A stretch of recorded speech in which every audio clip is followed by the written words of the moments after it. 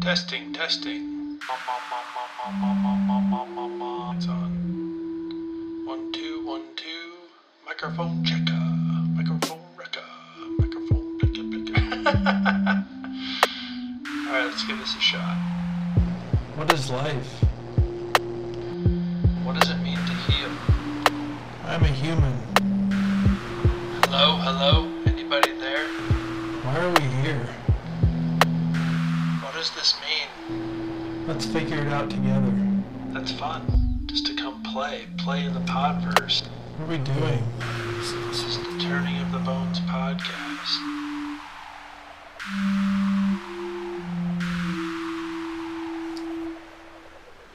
Hello. Welcome to the Turning of the Bones podcast. I am your host, Colby Marie. Welcome. It's so nice to be here with you, sitting down for another one of these little chats. And just playing here in the podcast world. All these podcasts out here, all these people sharing their experiences, their stories, what they're interested in. And here we are today, Turning of the Bones. Colby Marie, I hope you're well. I hope this day is finding you exactly how it needs to.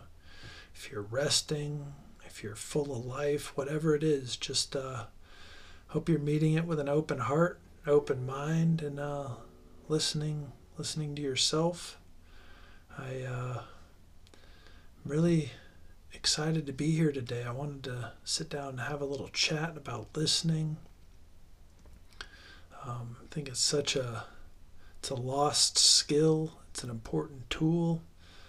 I know that I haven't always been able to listen. The incessant voice in my head used to just interrupt me. It used to interrupt other people. I remember it was so bad that I used to have these panic attacks if I had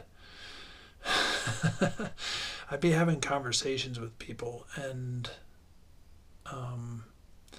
if I was making direct eye contact and really trying to listen, it was almost like this static would come into my brain, and this fog. It was like somebody put cotton balls in my ears, and I would just start to slowly breathe fast. I would sweat, and it would feel like I was having just tremors in my whole body, and it was definitely a part of my social anxiety. My ego and my identity structure would just be projecting itself so hard that it would just interrupt any ability that I had to listen to somebody else. I remember it was the worst in interviews. It was debilitating. I sometimes would walk out of conversations and it was like I had no clue what we talked about or what anybody said, if I made any sense, which then made the social anxiety even worse. I would walk away feeling like I was an ass, or I obviously offended them or did something inappropriate, or this person thinks I'm stupid. And I've cleared up a lot of that with learning how to listen. And so today I'm really excited to talk to you about my journey and how I have kind of cultivated the ability to listen to myself, to listen to others. So I think these are all little pieces in my mindfulness journey. Mindfulness has become ubiquitous. When I was working in the schools, they would talk about how to help students become mindful. There's a whole section, I think, at the bookstore now about mindfulness, and I think listening, this is before I did yoga or meditated, these are kind of the places that I started picking up the skills that I would say led to me living a mindful life and being present.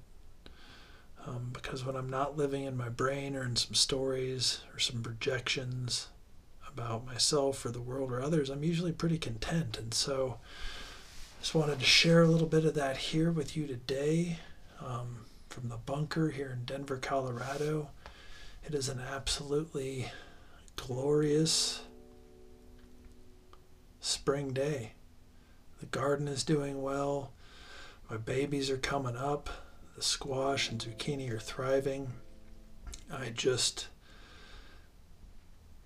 put some tobacco plants in the earth that an indigenous friend of mine gave me, and I'm hoping to continue my healing journey with tobacco by getting some tobacco and grinding it up and not smoking it, but kind of offering it to my ancestors or whoever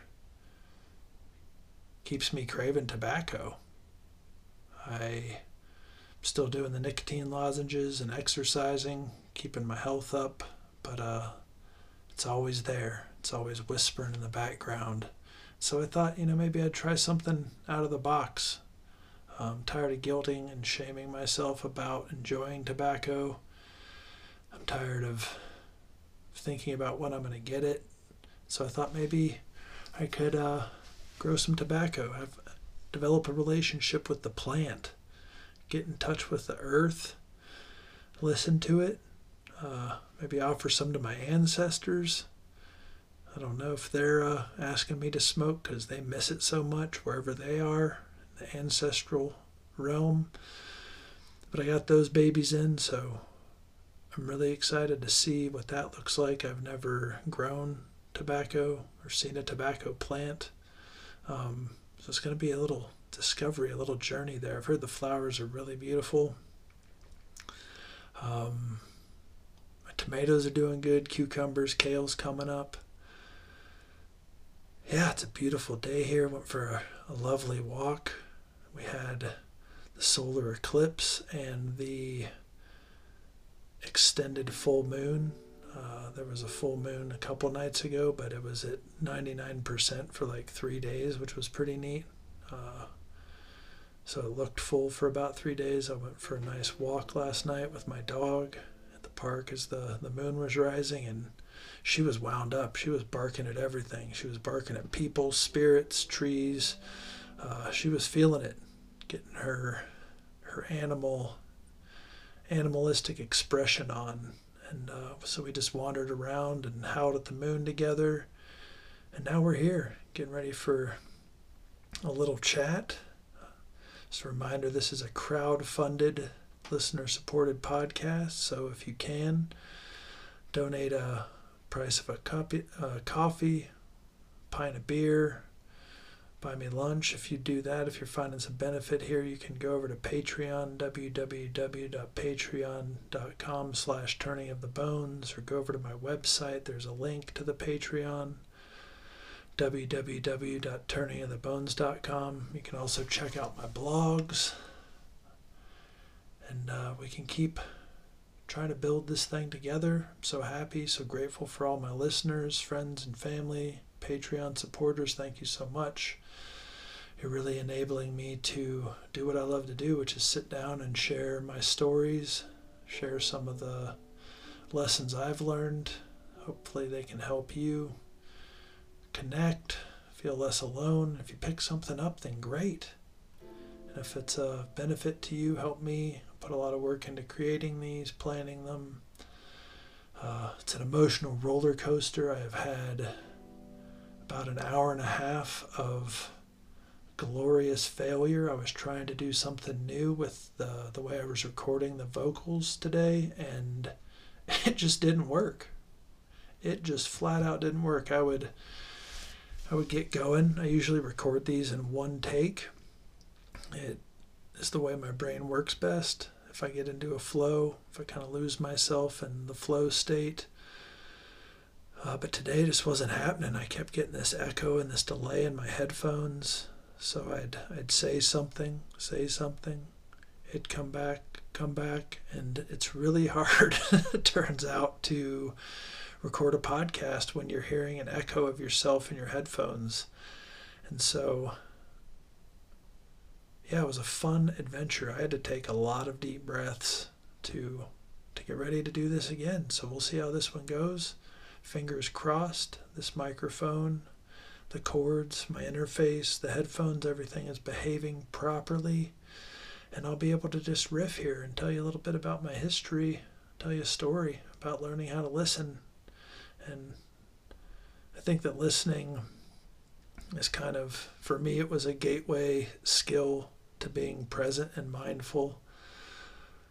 When I first started teaching, I started teaching at Denver Children's Home. It's one of the oldest, I think it is the oldest nonprofit in Colorado. It was started by the wives of the gentlemen, right, in our patriarchal culture. The gentlemen who founded Denver were supported by these women, and these women decided to set up a school and orphanage for the boxcar children. So when Denver was being founded, it was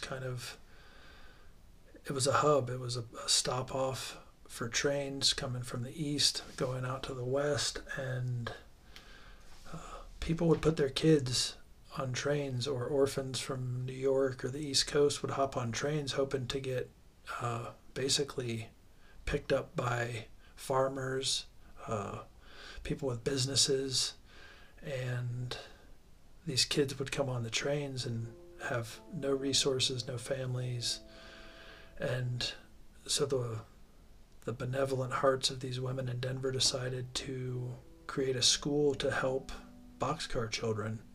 So children wouldn't wind up in these bad situations with abusive farmers, abusive men, and forcing them basically into labor for room and board. It's a whole history of that in America. And so they set up this school, and it's still here, still in the original building, which is pretty neat. It's definitely been modified and updated, but that was my first teaching experience, was at Denver Children's Home. And it currently is a treatment facility, a residential and day treatment facility, which means that during the day it's a school for students who are too unsafe to be in, have been deemed too unsafe to be in public schools, who have received the interventions and support of public schools, and it just wasn't working. And so they needed a higher level of care. They needed some therapeutic support. They needed a larger team that was really focused on helping them gain the skills to cope with their trauma. A lot of kids in foster care.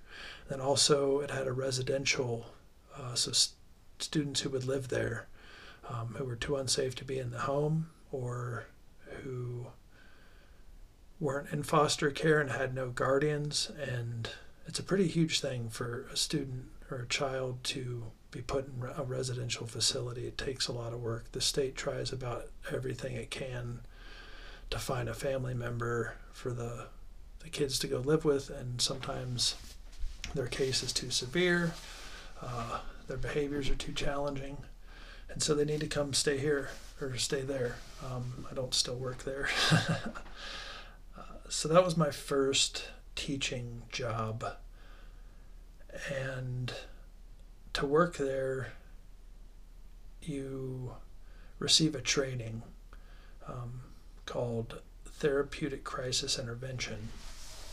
And Therapeutic Crisis Intervention is one of many trauma-informed modalities for helping children with extreme trauma or PTSD, who have challenging behaviors and unsafe behaviors. And so it was kind of my first introduction into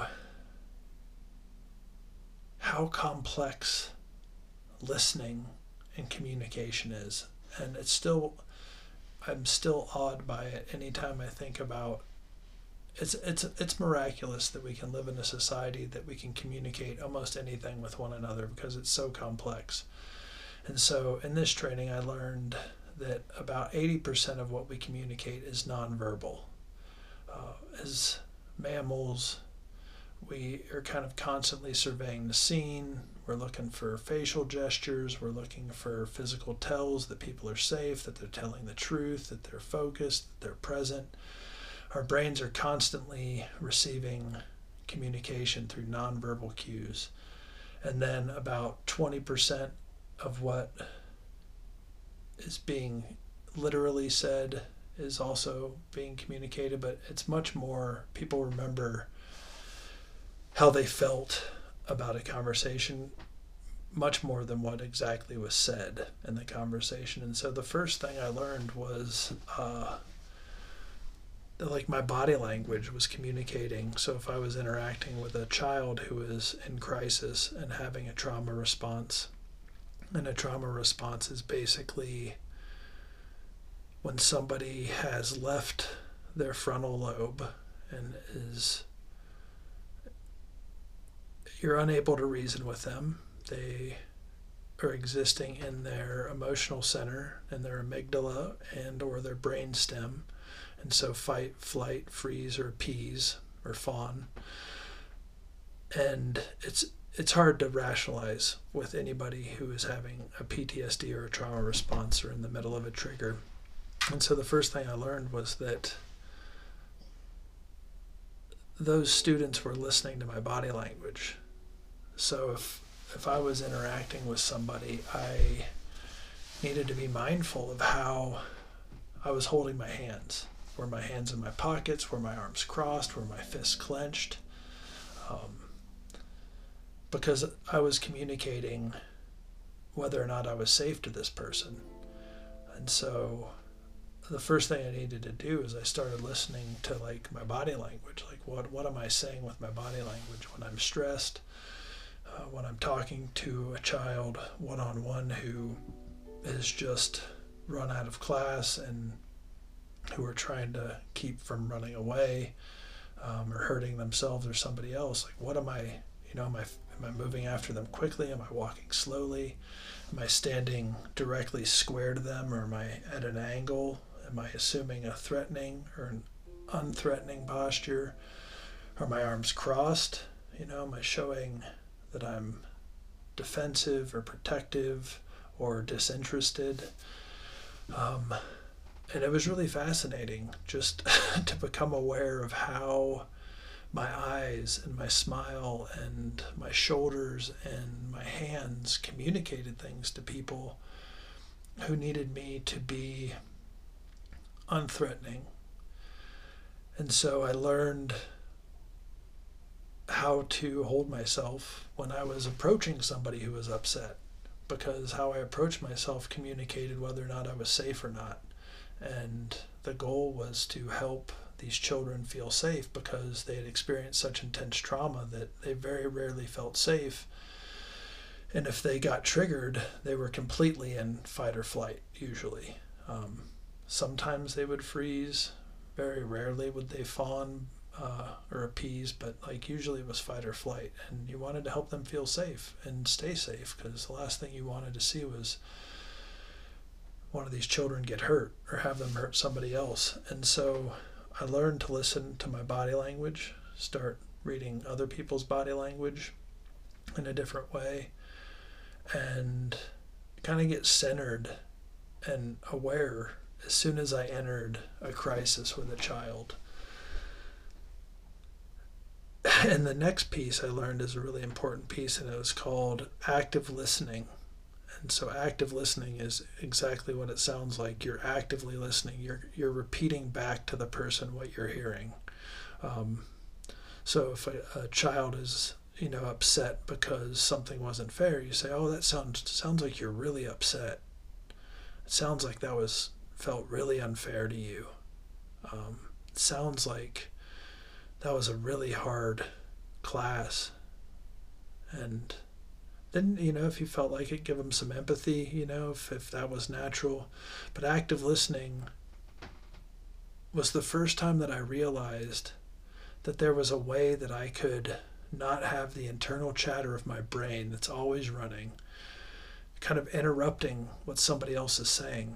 It forced me to learn how to be present enough to repeat back to the person what I heard them going through. And this has a really fascinating effect of helping somebody kind of re-regulate their nervous system when they don't feel safe. It's like they feel heard, they don't feel alone. And you can kind of really open up a conversation with someone who probably just, let's say just spent the last 15 minutes yelling, fuck you, fuck everybody, this is bullshit. Like you can just say, oh, it sounds like you're really upset. It sounds like what they did really made you angry. And then you get into more complex problem solving. But the first step of working with somebody who is escalated or elevated emotionally, whether they're distraught or sad or raging, is to to take on an unassuming posture, to be aware of your body language. What are you communicating with your body language? Because this person's going to be picking up on it. And then how do you get your own head out of the way and actively listen so that you can repeat back what you're hearing to them? That's kind of the first step. And I'm not here to give you a therapeutic crisis intervention training, but for me, learning those two skills, how to become aware when I enter a conversation of what my body language is, and how to become aware of what the other person is actually telling me. Not my projection, because a lot of times when we think we're listening, we're just projecting what we think the person is saying, but actually checking in with the other person and say, what I heard you say was blank. And if you're wrong, then they have a chance to clearly communicate what they meant. And this doesn't have to happen with somebody who's in a crisis. This could happen with your mom or your friends, because all the time our brains are projecting what we think reality is, and very rarely do we listen deeply to what's going on. This is part of what meditation helps us with, is recognizing our own thought patterns, kind of sorting through the static of our own thoughts, our own egoic projections onto the world, the way that hearing somebody else tell a story brings up a story for us. This was kind of my first taste of learning how to be mindful. And I know that being mindful is, you can't go anywhere without mindfulness. There's a whole section of the bookstore. It's in vogue, and I think there's a good reason for that, because I think so much of our discomfort comes from not being present, from being lost in our heads. And when I started the treatment facility, I had no skills for this, and this training really helped me become aware of how little I actually listen to other people. I had friendships, I had families, but I was always kind of projecting what I thought onto other people. I was always projecting my history, my baggage, my experience onto other people. And so learning how to actively listen and repeat back to a student what they were going through, it mitigated my urge to try to connect with them through my experience, where I would say, oh yeah, that sucks, I had a teacher do that to me, I totally get it. Sometimes that's helpful, but for the most part, when people are upset, people just want to know that they were heard. I think it's a need that we all share, is to be heard and to be seen. And being mindful of your body language, actively listening to the other person, it sounds like you had a really hard time in math class. It sounds like that was really challenging, when you kind of tease some empathy in there, and then people start to feel heard and seen, and what they're experiencing isn't life gets really scary when you think you're the only one experiencing something, which is okay, so on an ultimate truth level, yeah, I'm the only one experiencing Colby's life. I'll never see outside of anybody else's eyes, but I've had enough similar experiences that I can relate to somebody. I can let them know that I actually hear and see what they're going through, and that it sounds hard, or it sounds scary, or it sounds challenging. And so that was kind of my introduction into listening. And the more I did it, the better I got at it. I think I had a natural tendency to want to help. I think that I'm the kind of person that when there's a crisis, the world slows down for me. I want to be of service. I want to help other people. And I think it really helps me not feel quite as alone, to connect with people through listening. I think that there's so much bullshit in our own heads and in the world, the political narratives, the divisiveness socially, that it's hard to actually listen to what somebody's saying.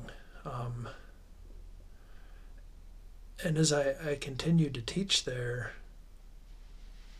I noticed that, for the most part, with a pretty high success rate, that if somebody is upset, that if I am mindful of my body language, I actively listen, I repeat back, I'm not living in my story about how this person should be or what I think needed to happen, that eventually we'd be able to kind of problem solve and figure out what needed to happen for the person to feel safe again, or to feel heard, or to take accountability, or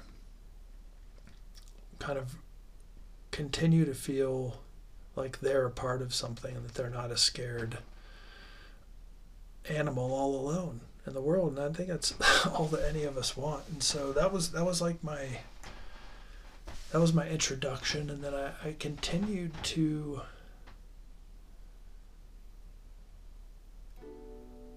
once it became relevant and salient, I learned that I started to see the benefits of listening. Listening could help me connect with others. It could also help me get what I wanted, because if I didn't feel like somebody listened to me, I became more aware of it instead of,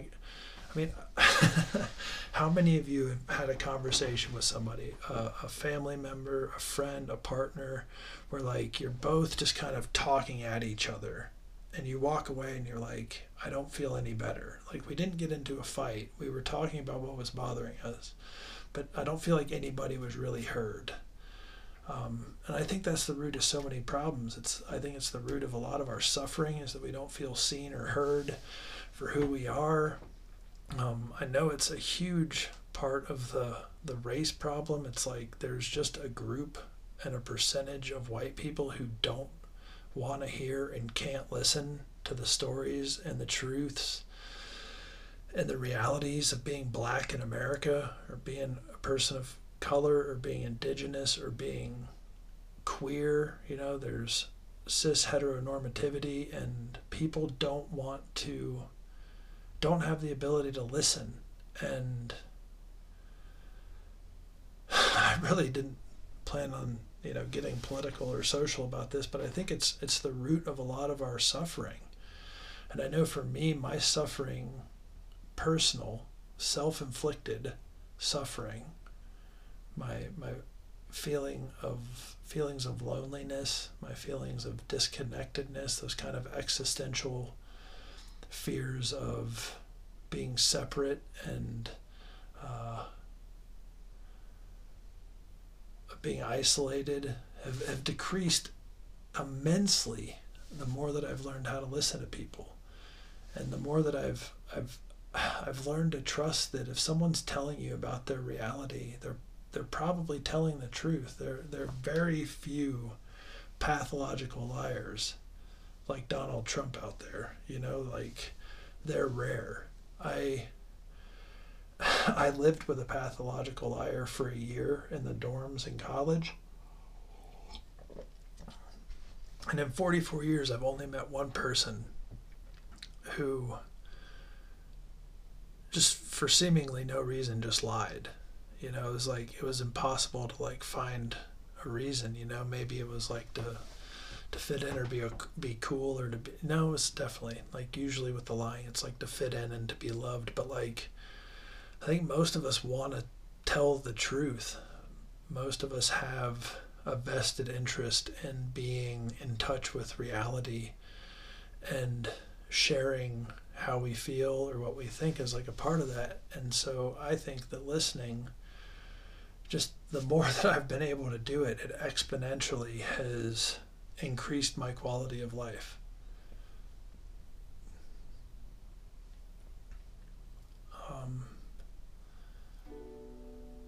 So fast forward many years. No, it was actually right around the same time. So at the treatment facility, there was a music program, and I love music, and there was this really cool program called Youth to Record, and they work with traumatized teenagers and they do music therapy. And I was blown away when I saw this. I was like, holy shit, this is like the most incredible thing. Like, music has saved my life. It has helped me feel connected and seen and heard. Like just think about being a teenager, and it's like you hear a song and it's like, finally somebody understands me, like my mom and my teachers and my friends. Nobody gets me, but the Cranberries get me, Tom York, oh my God, Radiohead, thank you, you understand. And so there was this really cool music program where people came in and like would help these kids living in the treatment facility or coming. They would have music therapy, and I thought of myself as a musician, and I wasn't at the time, because I'd realized at some point, making friends with these people who were real musicians and who had bands and performed at like Red Rocks, and like they had all kinds of cool people come in from the local community to work on this. I think it may have been started by the founders of the Flowbots, who are super awesome.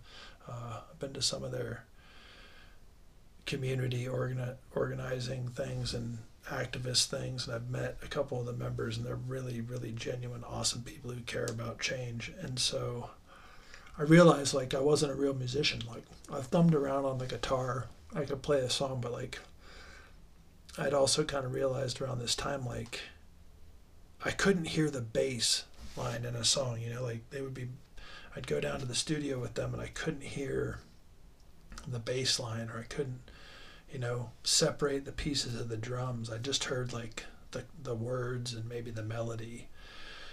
And so around this time, like I wanted to get better at music. I like was really interested in music therapy, and I kind of like just kind of spontaneously wanted to practice listening to music. And so what I would do, like this was for lots of reasons. I wanted to be better at it. I wanted to be able to have conversations with actual musicians about music. I'd heard people say like, oh, I love the bass line. I'm like, I can't even hear the bass. What are you listening for? And so like I started listening to music differently, because I had my default way I listened to music. I had, I wanted to connect with it emotionally, and if it roused a feeling in my heart and the lyrics were solid and it was good poetry and I could connect with it, then I would listen to it, right? And that's kind of, that's a one-dimensional egoic way to listen to music. It's just an emotional connection, which is fine. I still do it. No shade to anybody who likes to connect with music that way, but I wanted to listen to it more deeply, so I started making myself listen to songs and just trying to pay attention to like the drums, like tune out the lyrics, tune out the guitar. I'm just listening. What are the drums doing? It was like boom, ch, boom, boom, ch, boom, boom, ch, boom, boom, ch. Or it was like do do ch, do do do do do ch, do do do do do. What was it doing? Why did some songs feel different? And then the hardest one was the bass line, but I slowly started trying to carve out time. I do it in the car, in my headphones, on a run, where I would just listen to different aspects. I would try to like put my attention on one part of the song. And then like the song became richer and fuller the more that I practiced this. And it really was something I'd practiced, you know. So if you want to practice listening, one really fun way to do it is to take a song that you like and listen to it multiple times. Like one time just listen to the lyrics, listen to how it was sang. The next time listen to just the guitar. Like try to focus your attention on just the guitar. Another time try to just listen to the piano or the bass or the drums and just do that. And I think it's like, for me, it was like a really good way to train my brain to listen objectively and not listen for things that were going to get it off emotionally. Because I think, you know, it's really natural for us when we're listening to people or music or the news to like find things that are salient and relevant to us to kind of like reinforce how we see ourselves in the world. Like it kind of like, this is pretty well known, like the echo chamber of social media, like confirmation bias. Because enough people agree with this, I'm right. And so I think our egos do the same thing, and a way to kind of get around that is by listening. And kind of training our brains to listen to the other aspects, the aspects that we're not emotionally or narratively drawn towards. So that was kind of a really fun next step for me in my listening journey. It was kind of the therapeutic crisis intervention training, listening to body language and learning that we're actually communicating more with our bodies than with our words, and our tone totally gets in there too. And then learning how to actively listen, like shut off my brain enough so that I could repeat back to somebody what they were saying. Go through and listen to music and listen to the different pieces and different parts to kind of like, it was like learning how to concentrate. Like I just needed to learn how to concentrate on different things. It was just a skill, and I think it's a skill that we don't teach, and we don't come by naturally. Because I think our identities all kind of want to reinforce themselves, and this is, you know, been talked about in a million different spiritual paths, that like our identities just want to make sure we think that they're actually a thing when they're kind of completely made up and change over time. And so at some point years later, I started meditating, and I think I've talked about this before, and meditating really helped me learn how to listen to just the incessant chatter in my brain. It helped me learn how to listen to how my emotions influenced my thoughts, and how my thoughts influenced my emotions. And they made me personally aware of, like, what am I listening for? You know, I remember during the pandemic, somebody was like, are you doom scrolling? And I was like, what's that, you know? I meditate, I practice yoga. I'm like doing pretty good, you know, like I'm ahead of the curve. And I was like, holy shit, I've totally doom scroll. Like for months, I was just like the pandemic and Trump and social justice, and he's sending, you know, armed mercenaries to Portland. And like, these were all very super concerning things. But I was like, there was this part of me that like, I was like addicted to the chatter of fear. And I had to just take a break. And all of a sudden I was like, okay, yeah, like all that's happening, but I don't need to get all that wound up about it. And I can read the news in doses instead of just continuously getting whatever neurochemical reaction my brain has become addicted to through social media by doom scrolling.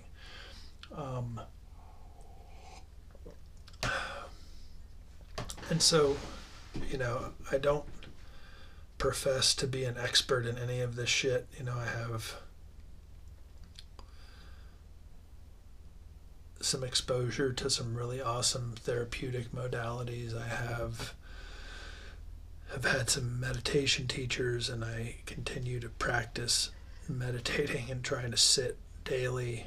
But, it's like for anybody who hasn't meditated, I think I had this false belief that it was just like you're going into the transcendent space. And that happens sometimes, and it's cool. You're just like, oh, like everything is peace and it's all one. But I think it misses the point for me of what meditation does. Is meditation for me is a way to check in with myself every morning and listen to how I'm doing, like what is going on for me, like what's my brain just focusing on, what thoughts are popping up, what trains of thought am I having a hard time letting go of, and refocusing my attention on my breath or my whole body, or what it's kind of like a diagnostic tool. So I was a literacy specialist, and if somebody was having a hard time reading, you would give them tests to try to pinpoint where you should target your interventions. Like if someone was having a hard time with vowel blends, you would want to give them some exercises to practice blending vowels, like putting A and I together makes it sound different. Like said, S-A-I-D, is different than the sound that A and I make by themselves, like A, or I, E. When you put them together, they make a whole different sound. So you would target an intervention to help a child or a student or whoever just work on what happens when A and I are together. And I feel like meditation and learning how to listen has helped me kind of target my interventions. Like if I'm noticing that I'm extraordinarily, like the thought keeps coming up. Let's try and find one. Let me see.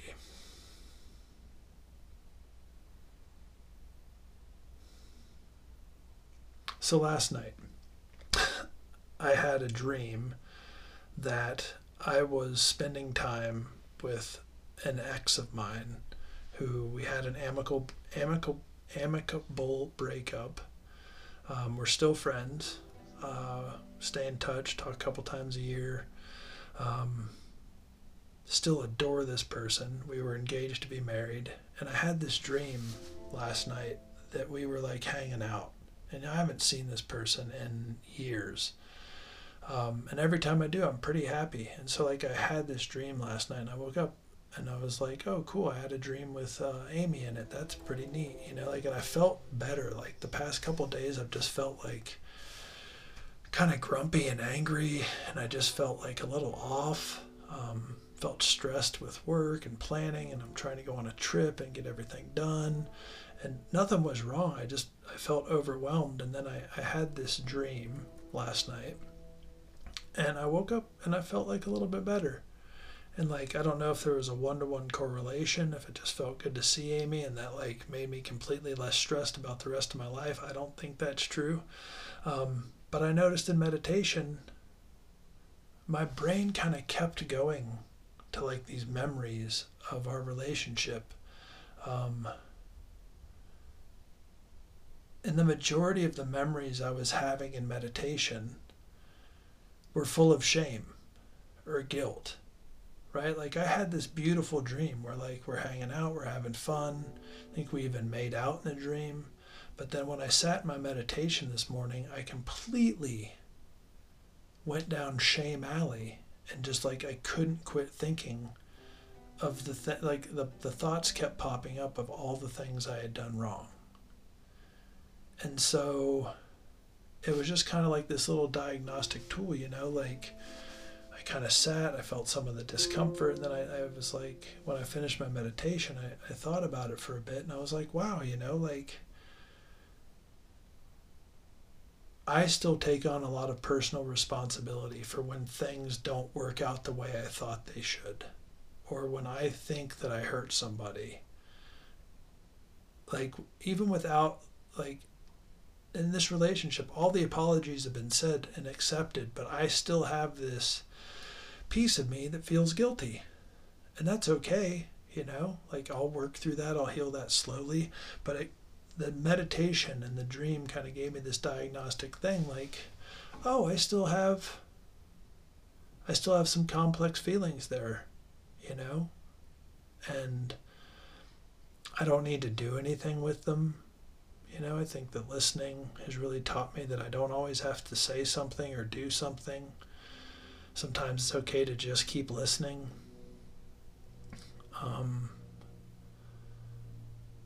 But meditation is just like a diagnostic tool. Like, this is what my brain is thinking about. This is still how I see myself. These are the needs or the areas of my life that I still need some practice owning. These are components of who I am that I haven't totally reconciled. I haven't reconciled. 10 years after this relationship ended, I've done a lot of work, but there's still like a little bit to do. I had a little test in my meditation, and I was like, oh, there's still some shame around some of my behaviors. There's still some shame around some of the things that I want and need in this world that I didn't know how to ask for 10 years ago, and that I'm still nervous to ask for. And it's kind of a cool thing, learning how to listen. Being able to talk about music in a more dynamic way with musicians. I think about it, it's like our palate, like we learn how to identify certain tastes, but like I think it's the same thing with listening. We need to practice it. We need to refine our ear. And it's fun, I feel really lucky. I'm losing my hearing. I have horrible tinnitus, and I deeply value my ability to hear things and to hear them like clearly, whether it's a person or the wind in the trees or a plane flying over or my dog kind of doing her cute little stretch howl in the morning when we're cuddling. Like, there's this richness to listening because I know that I won't always be able to do it. I know that my hearing's deteriorating, and that's okay. Because I can listen and probably get hearing aids someday. I'll be fine.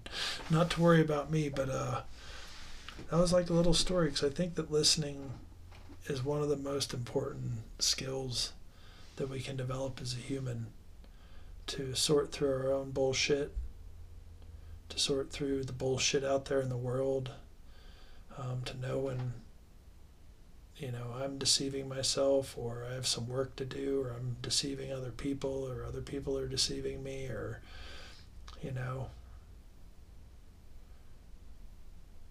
learning how to listen is invaluable. And I wish that we taught it to children right away in school. Not like, the way that it's structured in this country now, it's like obedience. It's not listening. Like, I've heard before, like, one of the weapons that my dad has slung at me in the past is, you just don't fucking listen. And it's like, well, no, like, there's a difference. Like, I do listen. I'm just not obedient. I didn't buy into all the bullshit, and there's a difference. So, like, I want to make sure that I make that distinction, because a lot of people get guilted and shamed that they don't listen, when actually they're not buying into some bullshit. Like, there was something inherently, I was just having this conversation with my sister the other day, there's something inherently wrong with the system. Capitalism, public education, colonialism, racism, and if you speak up or step out of line, a lot of times people are like, well, you just don't listen, or, you know, you're a troublemaker. But it's like, there's a difference between listening and obedience. And I think that a lot of times in this country, people use power to intimidate people about listening. Watch videos about cops or anything like that. I'm listening just fine, officer. You're just being out of line. A little bit of a tangent there at the end. But I hope that this podcast, hope you're able to listen to it all the way through. Hope I hit a sweet spot. I'm trying to shoot for 45 minutes. And I hope that it's helped you reflect a little bit about your journey with listening and how you were taught to listen, maybe how your family taught you to listen, maybe how society and schools taught you to listen, or, confuse obedience and compliance with listening.